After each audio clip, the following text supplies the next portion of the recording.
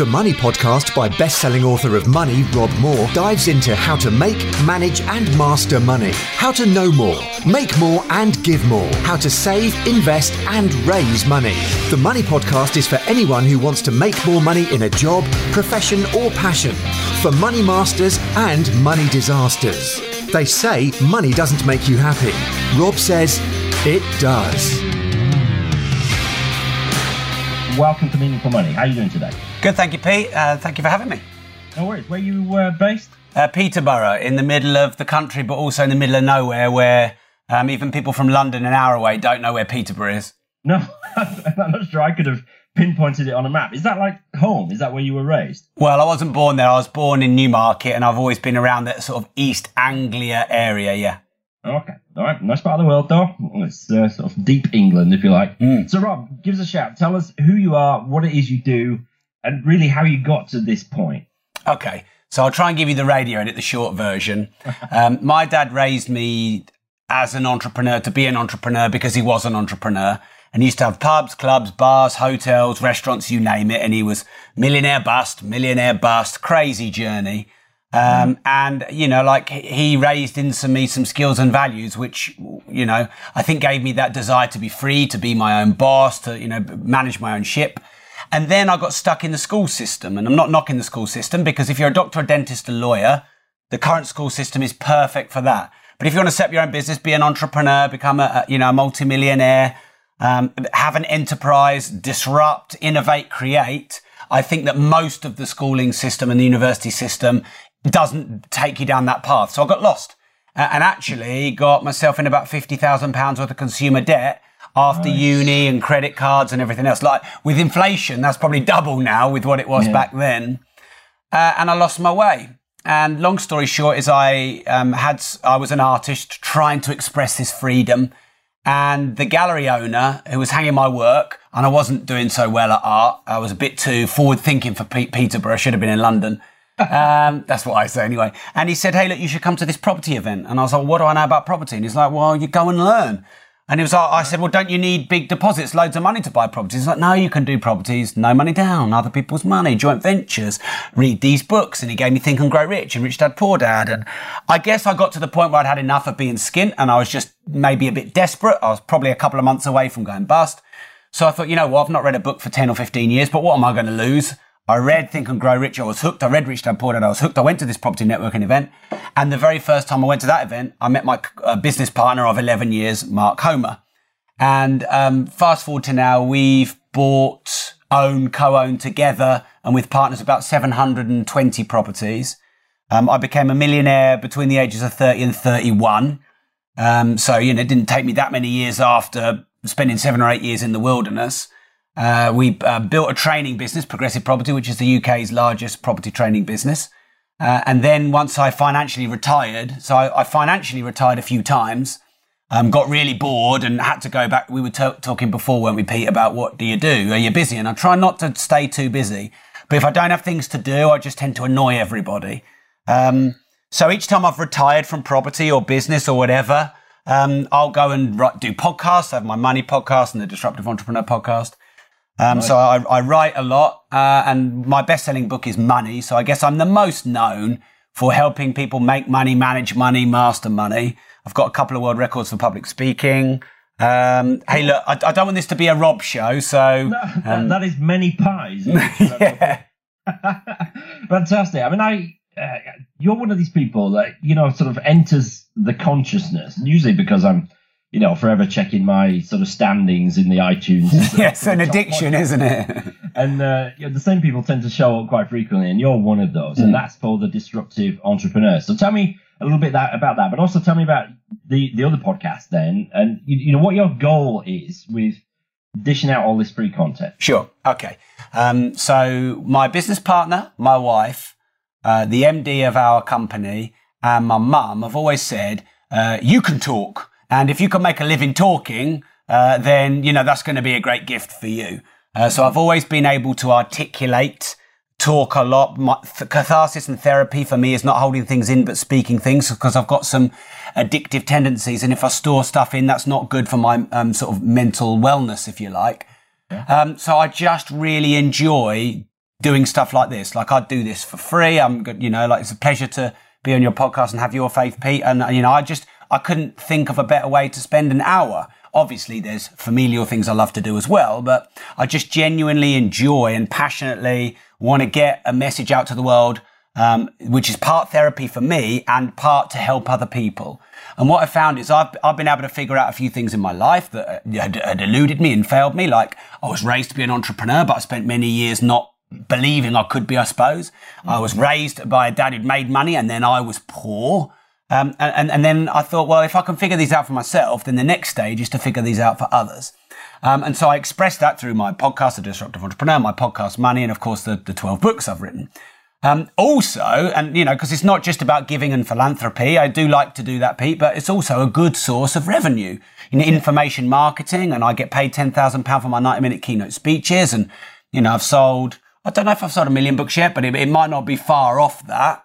Hey, look, I haven't sold 20 million like Rich Dad, Poor Dad, but I figure if I write 200 books, I might sell 20 million. Well, yeah, you might do. Yeah. I mean, as somebody who's just finished his first book. Congratulations. Awaiting publishing. Writing 12 just is staggering, but, maybe I'll catch you one day.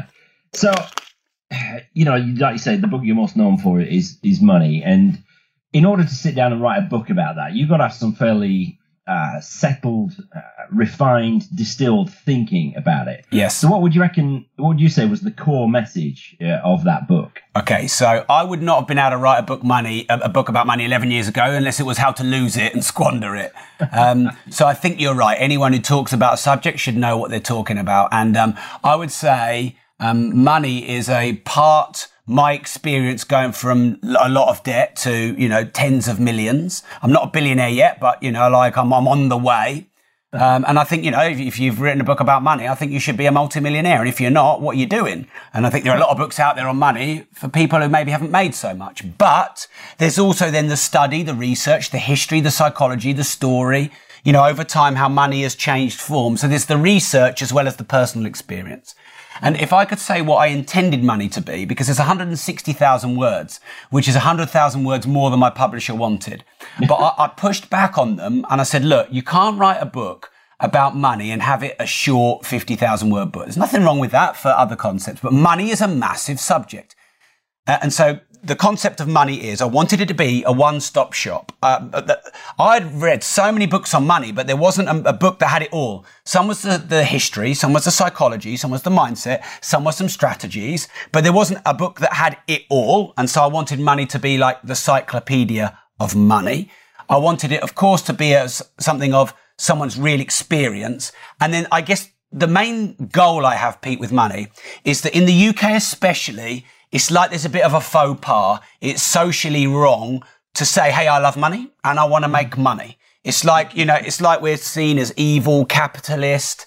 And there's nothing wrong with wanting to provide for your family and to have some nice material items, as long as you balance that with service and value to the community or the globe, if you can reach that far. So it's like embracing the selfish and the selfless. I want to live a good life, but I want to give a good life to others. And that's why I called it know more, make more, give more. Yeah, really important.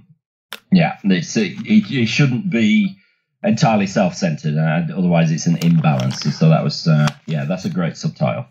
So when you reached out to me, Rob, and like I say, it's one of those things that, I knew you were, and then, then email arrives. It's like, okay, yeah, let's chat with you. we were sort of back and forth. What should we talk about? What might add some value?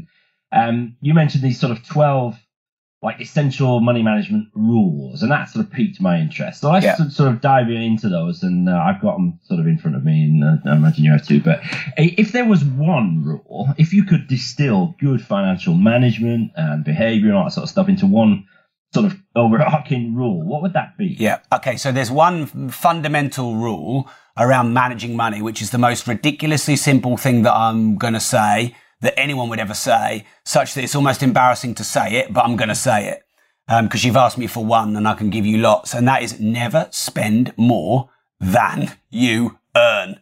And it sounds so ridiculous, but with consumer credit, with the ease of getting credit, with a modern world where we rack up debt and go and do what we want and we vagabond more and we travel more. The old culture was you never spend it unless you've got it. And that culture is, a little bit outdated now. So a lot of people are earning 3,000 and spending 3,500, earning 10,000 and spending 15,000.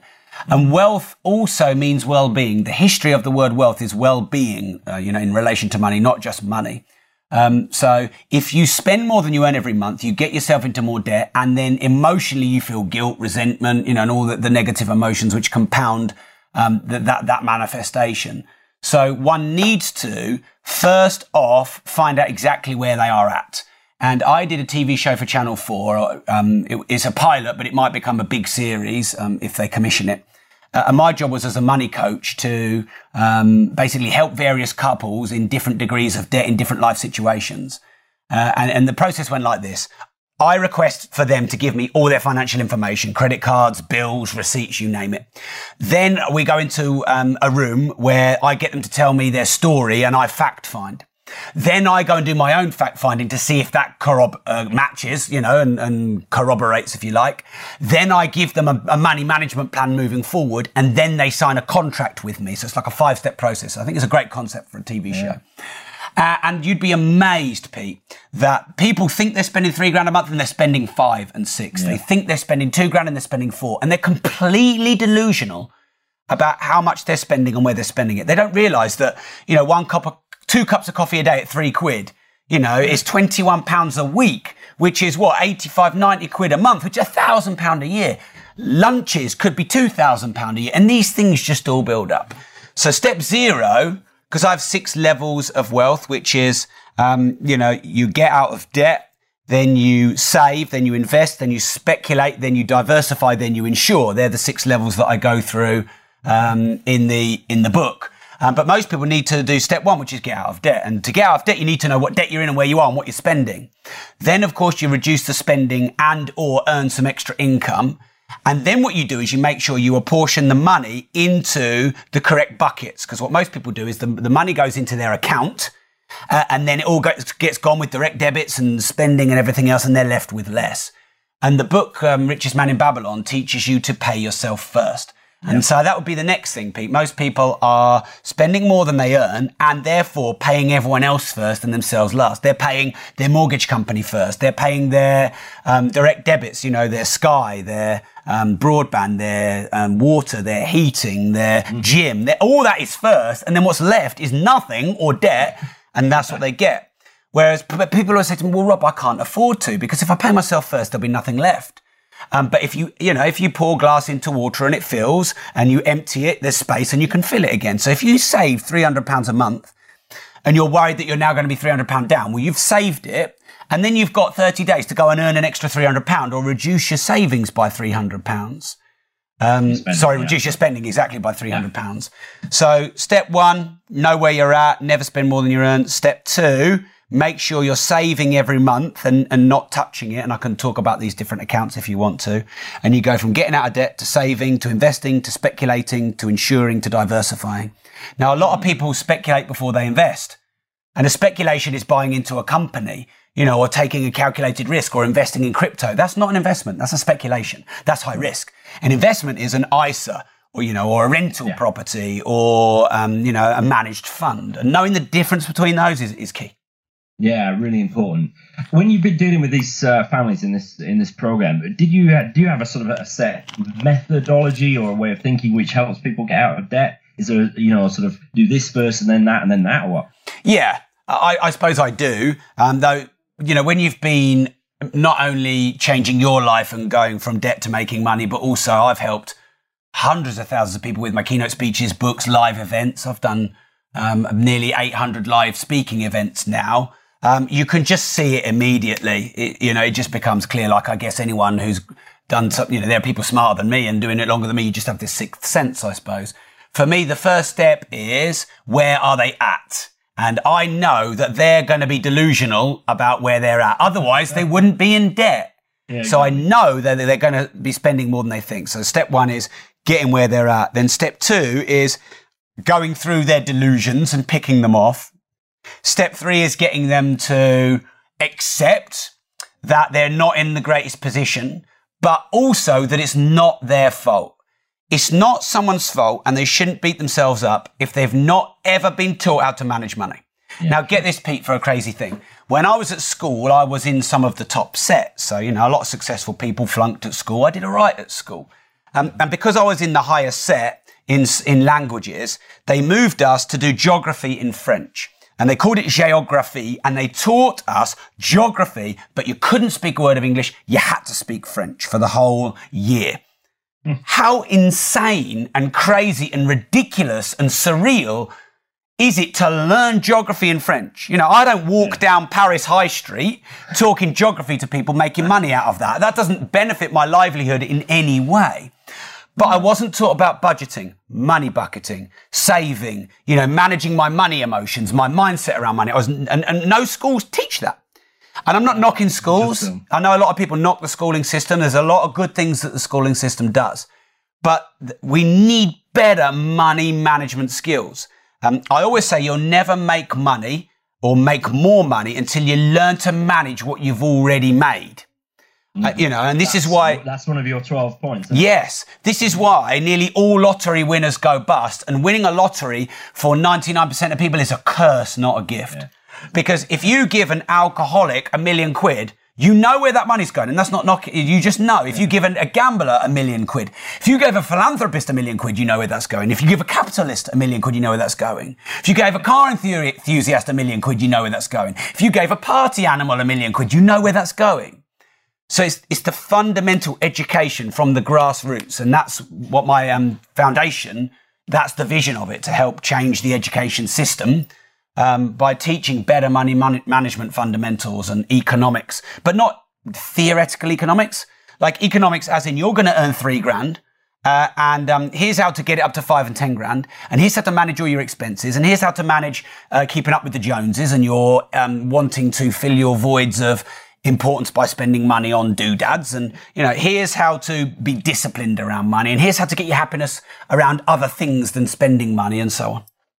One of the things that you mentioned in sort of preparation for this is one of the things you suggest is not buying clothes, gadgets, or fripperies, I think you call them, for a year, but instead only buy liabilities from passive income. So talk to me about that, because that's a hell of a thing. But you do hear about that, the sort of the no spend year or the no gadget year or whatever. So what's the thinking behind that?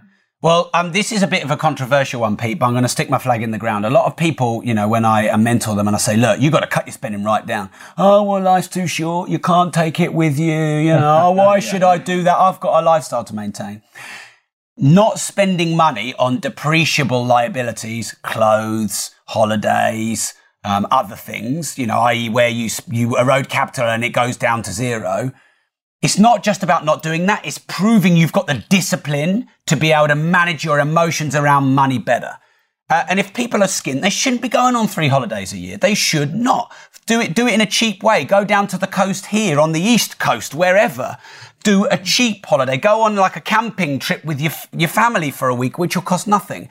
Because not only do you shouldn't do it because you haven't got the money, but when you go and you spend the money that you haven't got and you see your credit card bill in 30 days' time, you're going to feel even worse. That's going to compound. You're going to beat yourself up and you'll create this vicious cycle, if you like. So I think people who are struggling with money, they need to learn the discipline, the management of not spending money on things that don't increase in value.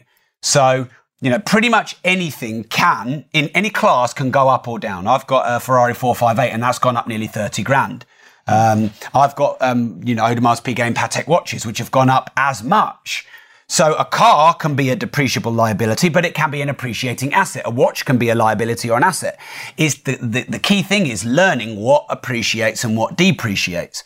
If you go and buy, even though I've made tens of millions of pounds, Pete, I'll still buy stuff on eBay secondhand. So there's this pair of Porsche design trainers. They're 350 quid. I saw them when I was out in Dubai. And I thought, 350 quid is nothing to me. And I don't mean to sound flippant, but it's not. And I could have easily bought them. I thought, you know what? 350 quid for a pair of trainers? No chance. And I went on eBay and I found a pair for 110 quid.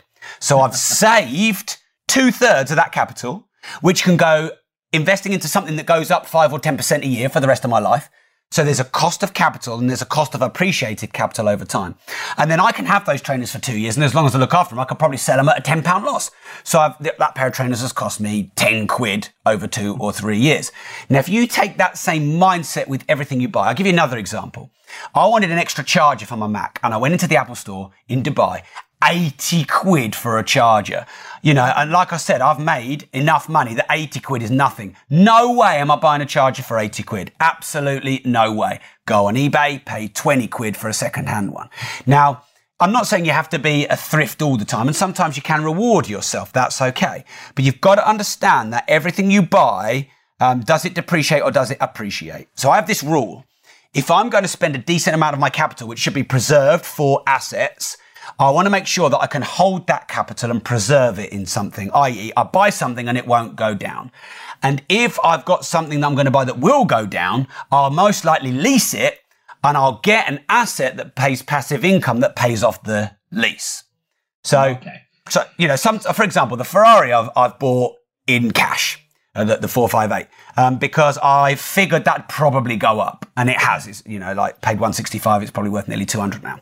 But I just bought a Panamera Turbo S, and they're about 175 grand new, and I got a used one, and it's only 5 months old, but it had gone down 35, and I got a lease on that. That ain't going up in value. No, it won't. Now, there's not that many of them though. There's only 2 on the market, so the prices are strong. But yeah, time will tell you a car like that will go down.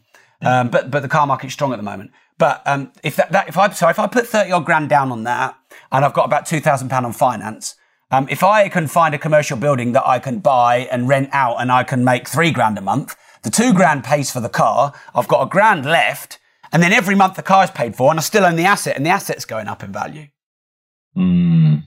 Yeah. Oh, it makes perfect sense, doesn't it? It's, obviously you're using big numbers there, but can that be applied on a much smaller basis? Yeah. So if somebody's buying like Ford car or something, yeah. or, Toyota Aygo, they do the same thing. So, yeah. So you're on about buying liabilities from passive income. So putting your money to better work elsewhere to produce an income, which then you can spend on stuff, right? Yeah. It can work. The fundamental is the behaviour, and it works whether you make £1 or £1 million passive income.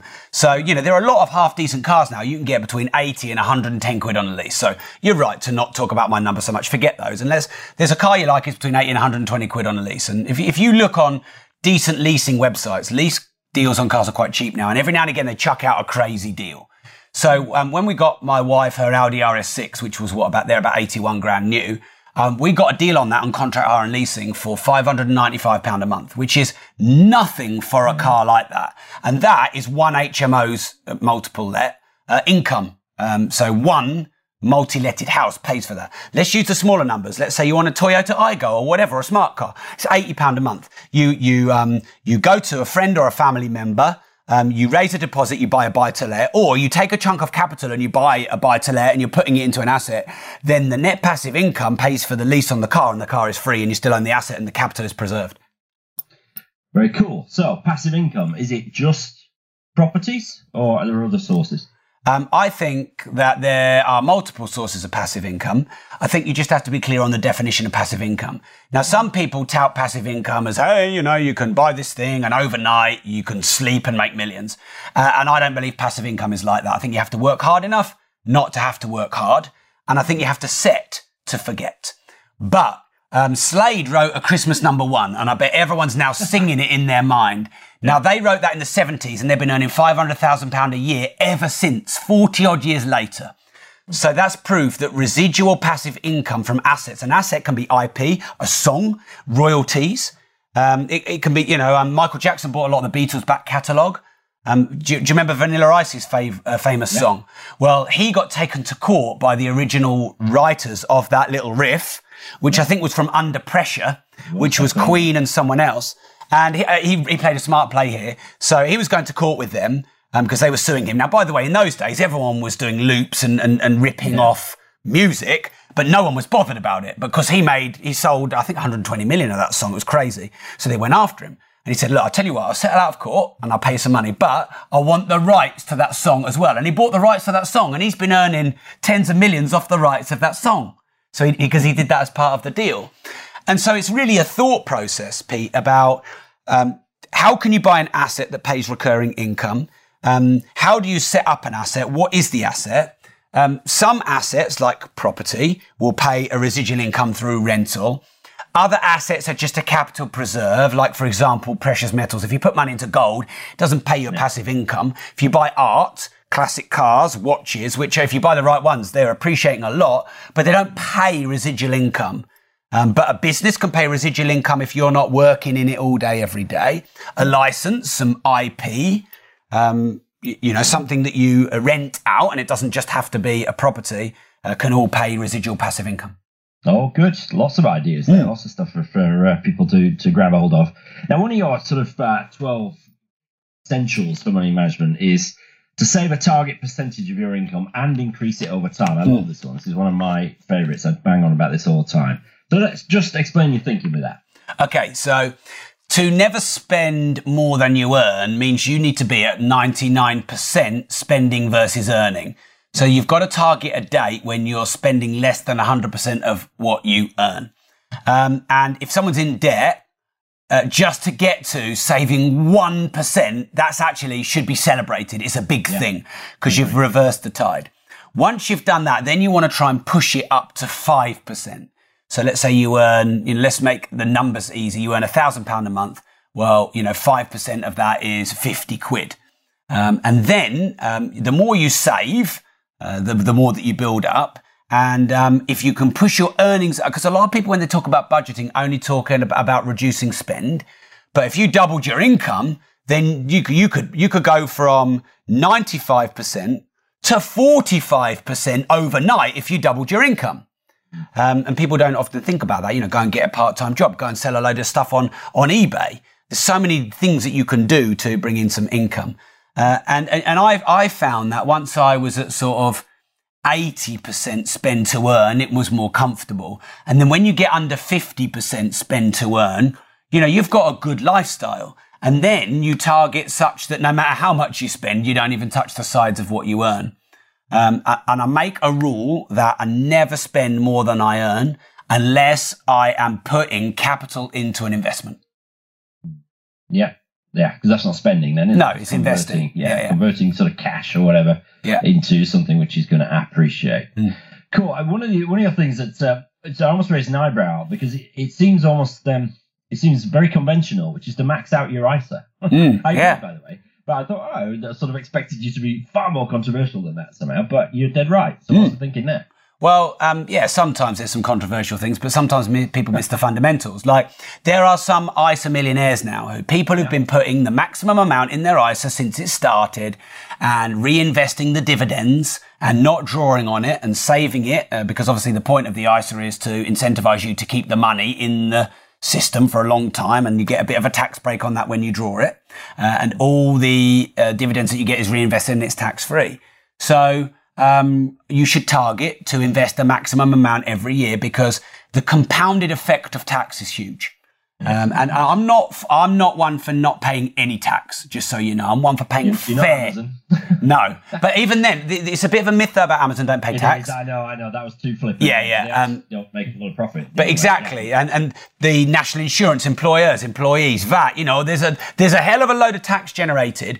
I think it's totally within an entrepreneur's right to reduce their personal income tax with the legitimate strategies you could find on the HMR website if you cared to look. Yeah, and there's a big difference between that and evasion.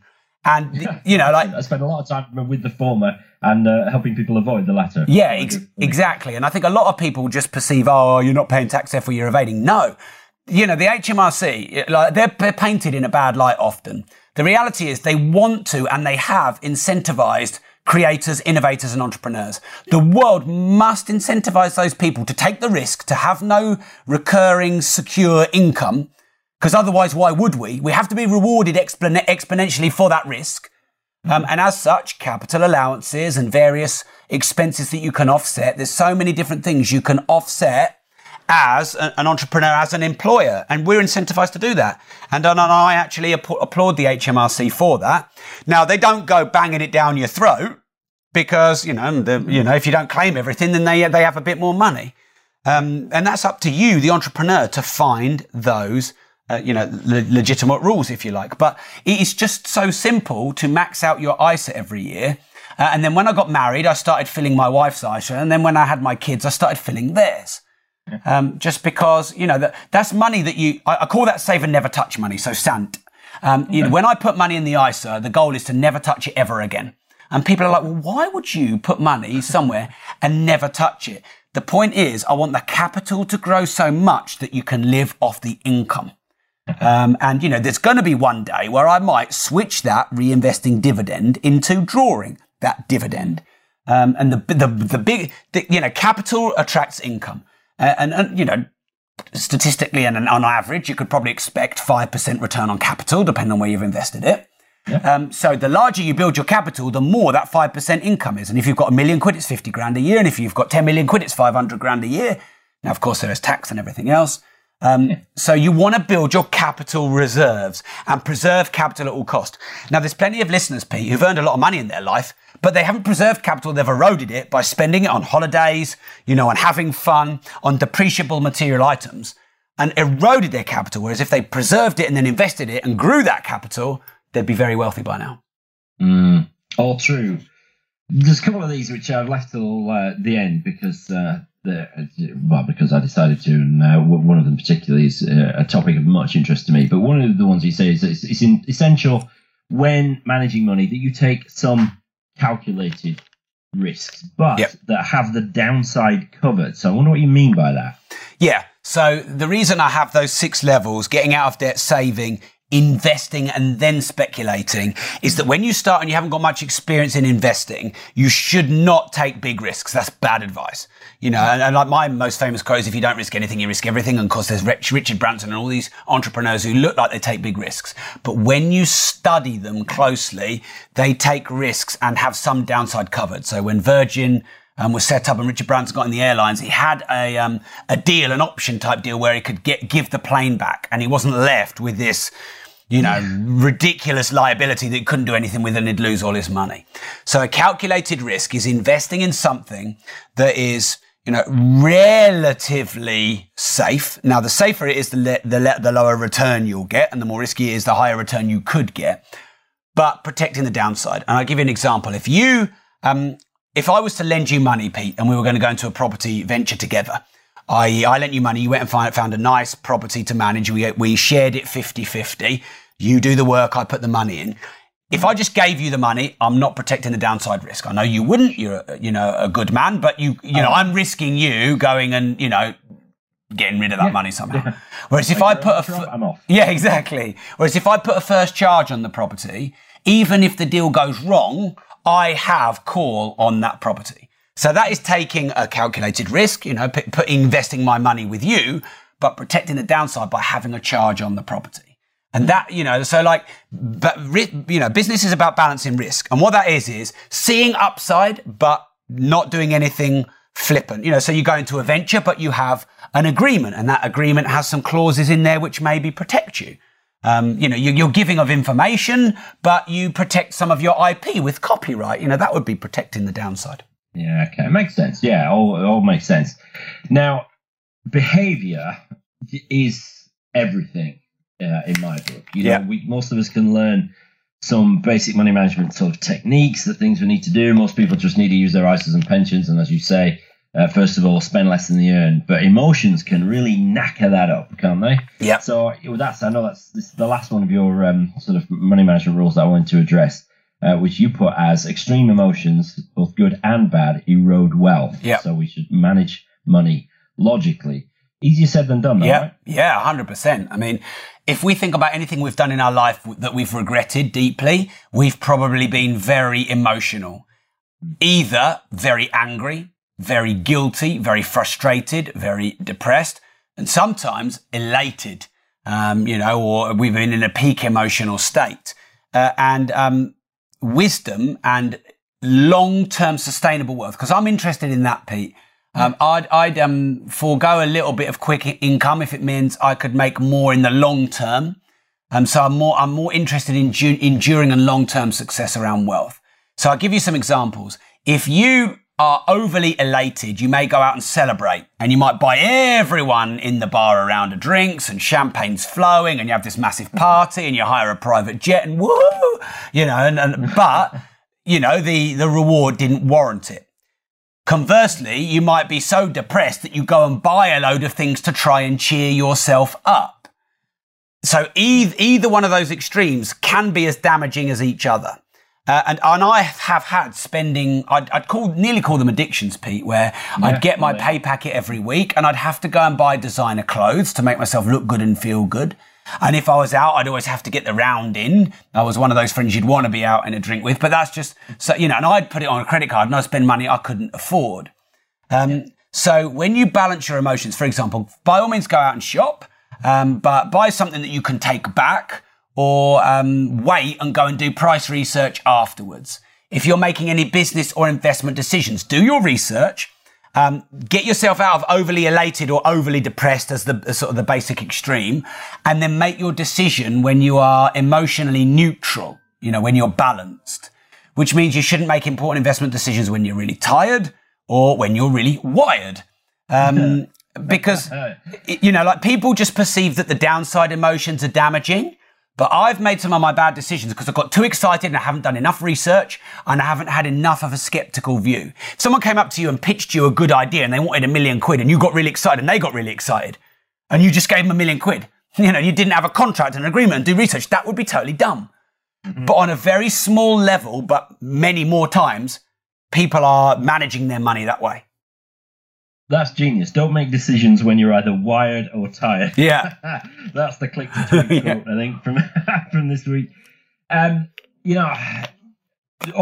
Everything you've said today, Rob, makes perfect sense. Of course it does. I mean, so much of it resonates with what I bang on about here on the show every week and what my book, includes. Really, there's nothing new under the sun when it comes to managing ourselves and managing our money. But sometimes it takes a while, right? Yeah. Although you were obviously a very wealthy man by the time you were in your early 30s, it still took a little while. It didn't happen overnight. Did you ever sort of wonder whether you were going to make it or not? Are you one of these sort of permanently, what's the word? Are you one of the people who are permanently positive and, it's always going to be fine? Did you ever struggle with motivation? Yeah, I'm not one of these always positive people. I'd say I'm overall glass half full because that, but I have been overall glass half empty. And I've had periods in my life. And you could say, well, Rob, you got into money and property and business probably when you were 26, 27, and you became a millionaire before 31. That's a short amount of time. But actually, it took me my whole life to get there, didn't it? It's just, so don't measure me on those few short years because everything was preparation for that.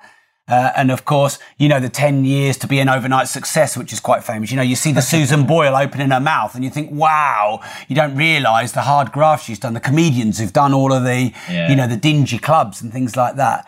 So I would say my whole life was a preparation. And then when I really went for it and took everything I'd learned, then it happened quicker.